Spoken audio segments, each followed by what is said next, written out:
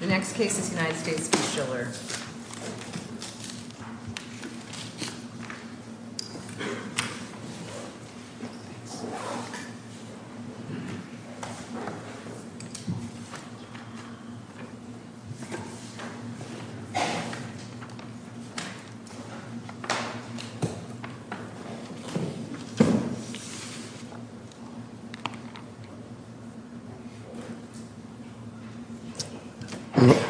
Larry Cars for the taxpayer.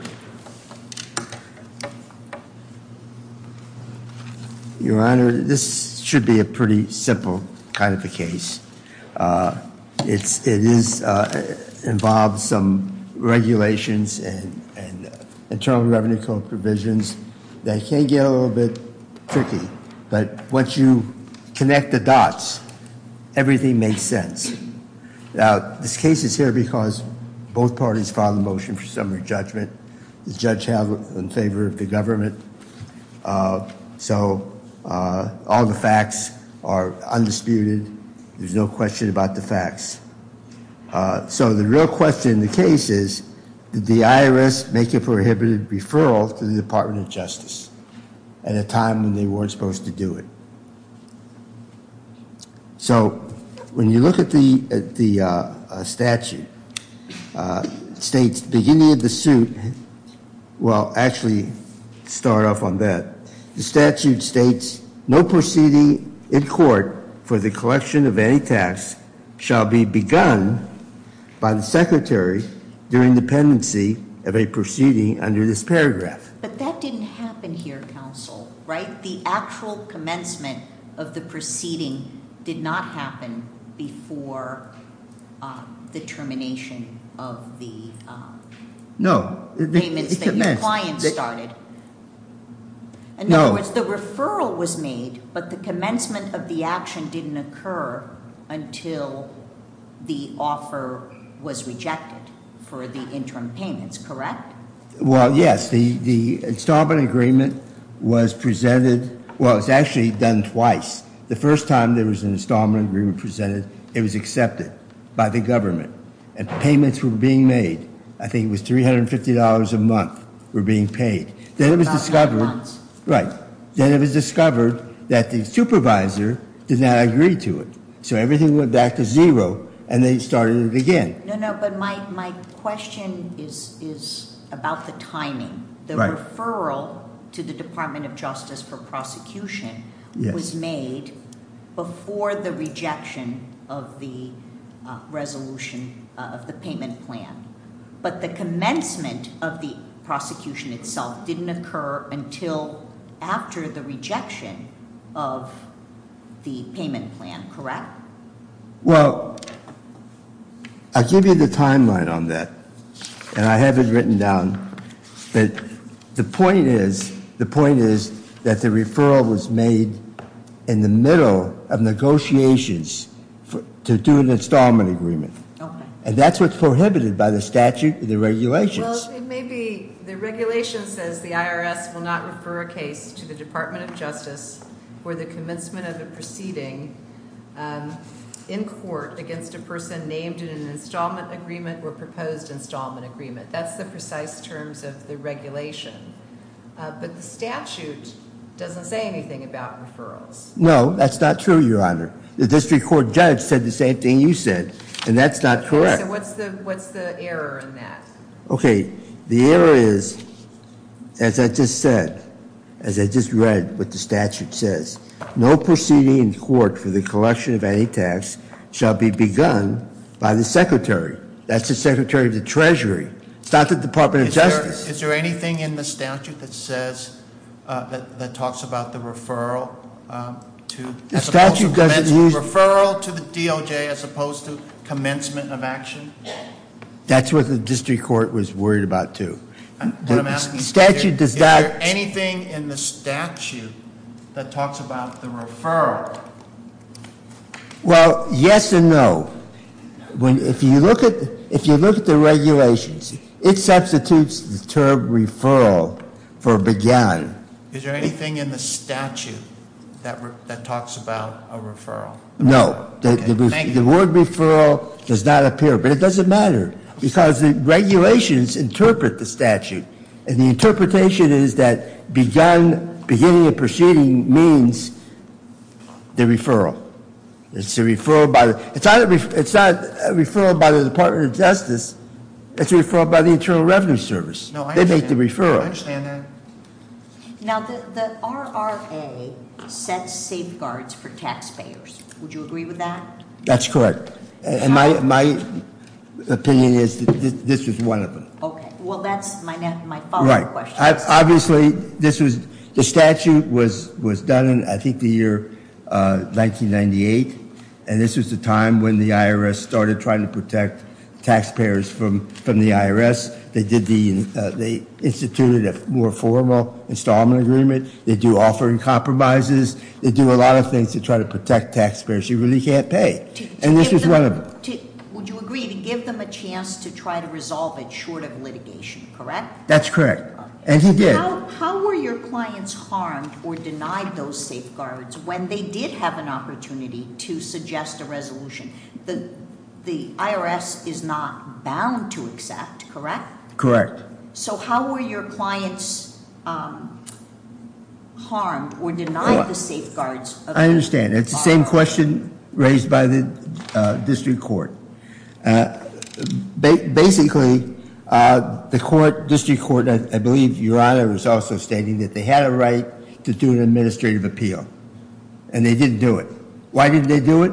Because the revenue officer came over to the taxpayer's house and said he lost all the papers regarding the installment agreement. He wanted another copy. Taxpayer said, fine, here's another copy. And it had all the papers in it. It's got the bank rejections, because the whole thing was the agent thought he could go to the bank to borrow enough money based on the value of his house. He couldn't. There were 3 rejections to that. There were a lot of papers in the request, bank statements, all kinds of things. And the taxpayer said to the agent, please return these to me because this is the only copy I have. What happens? The agent keeps it for 7 months before he returns it. Returns it after the administrative appeal, which should have happened. Returns it after the Department of Justice files their complaint.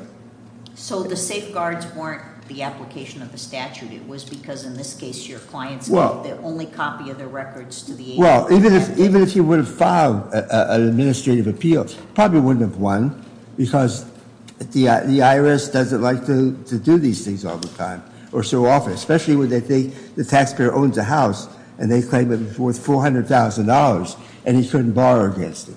Well, banks don't loan money just based on the collateral. You got to have some income. Taxpayer didn't have that much income at that time, and he still doesn't as of today, but he had a house.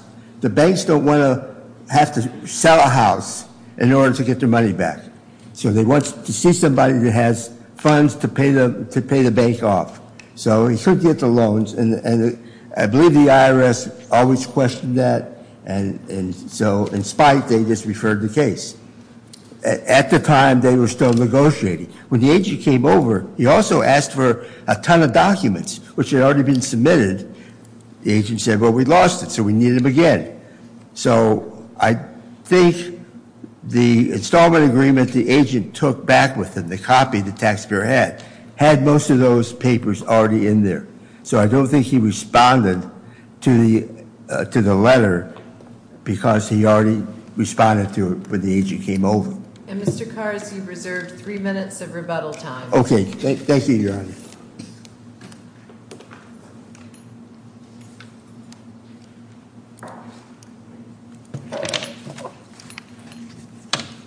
Oh, sorry, thanks.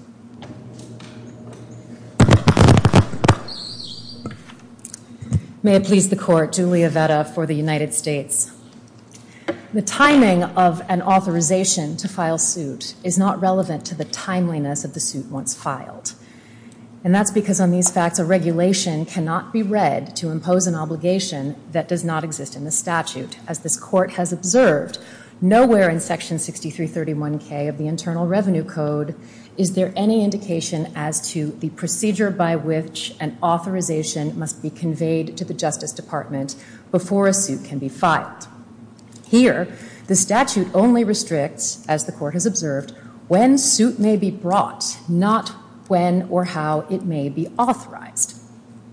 The regulation here cannot act to amend a statute. The Supreme Court has so held and this court has so held. It cannot add something to the statute that is not there. It cannot create obligations that were not established by Congress. Here, the statute merely says a proceeding in court cannot be commenced, and it says be commenced by the Secretary. That is true. But the Secretary has delegated that authority and has done so by statute and by regulation to the Department of Justice. And the administrative procedures by which that authority is ultimately conveyed to the Justice Department, along with all of the necessary materials to file suit, were complied with here, with the exception that the referral did issue while an installment agreement was pending. I would like to correct a statement regarding the record made a little earlier. The installment agreement was never accepted. There was not any of the necessary supervisory authority. But we would note that the referral of the suit within the meaning of the regulation is a concept entirely distinct from the commencement of a suit within the meaning of a statute. As the panel has also noted, the conveyance of authorization to the Justice Department to bring suit is not visible to the taxpayer and does not affect the rights of the taxpayer, which here on this record were thoroughly addressed as required by RRA. The IRS gave thorough consideration to the proposed installment agreement. They received a detailed written notice explaining why. Does the taxpayer get notice when the referral is made?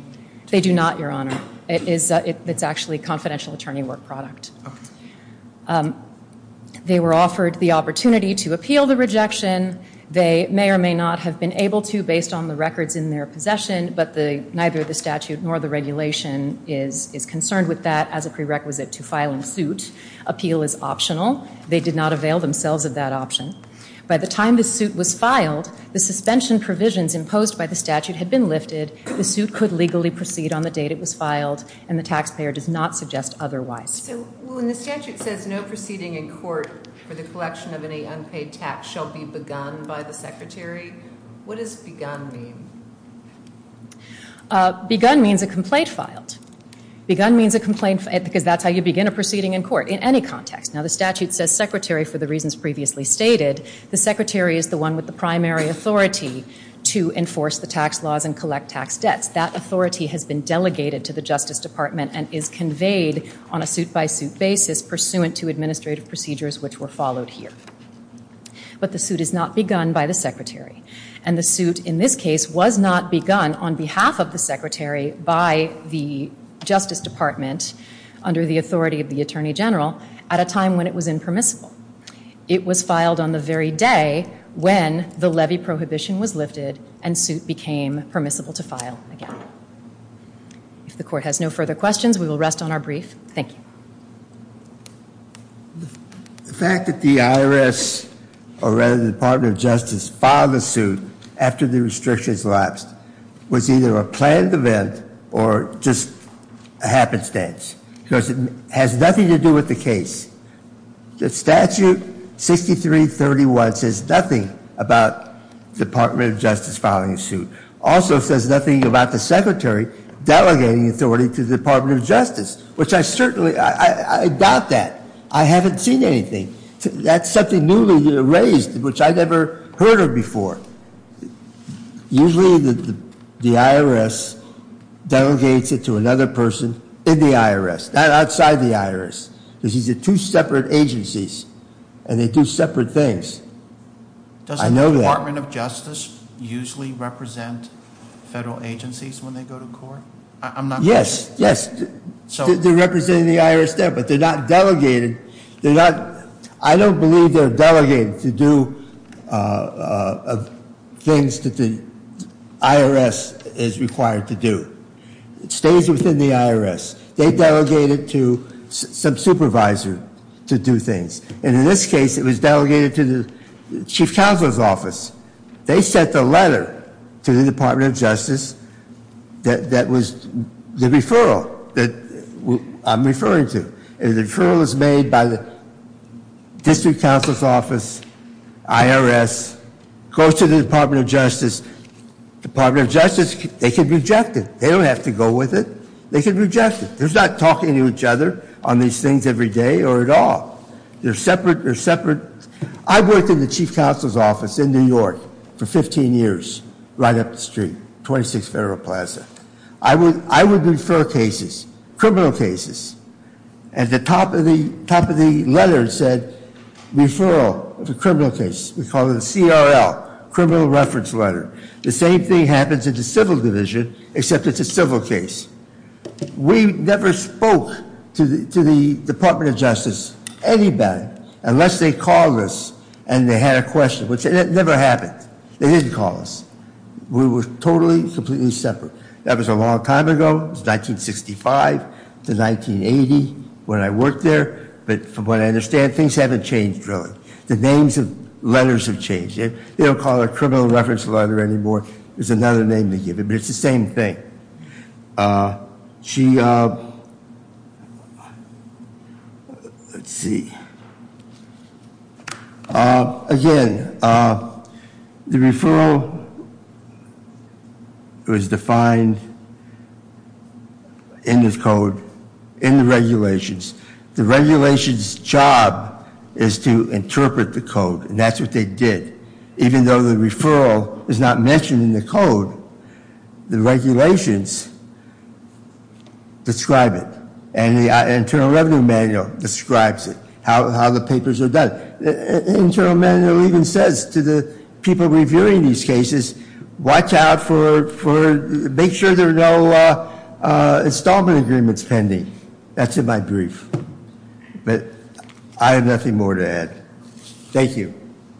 Thank you both, and we'll take the matter under advisement.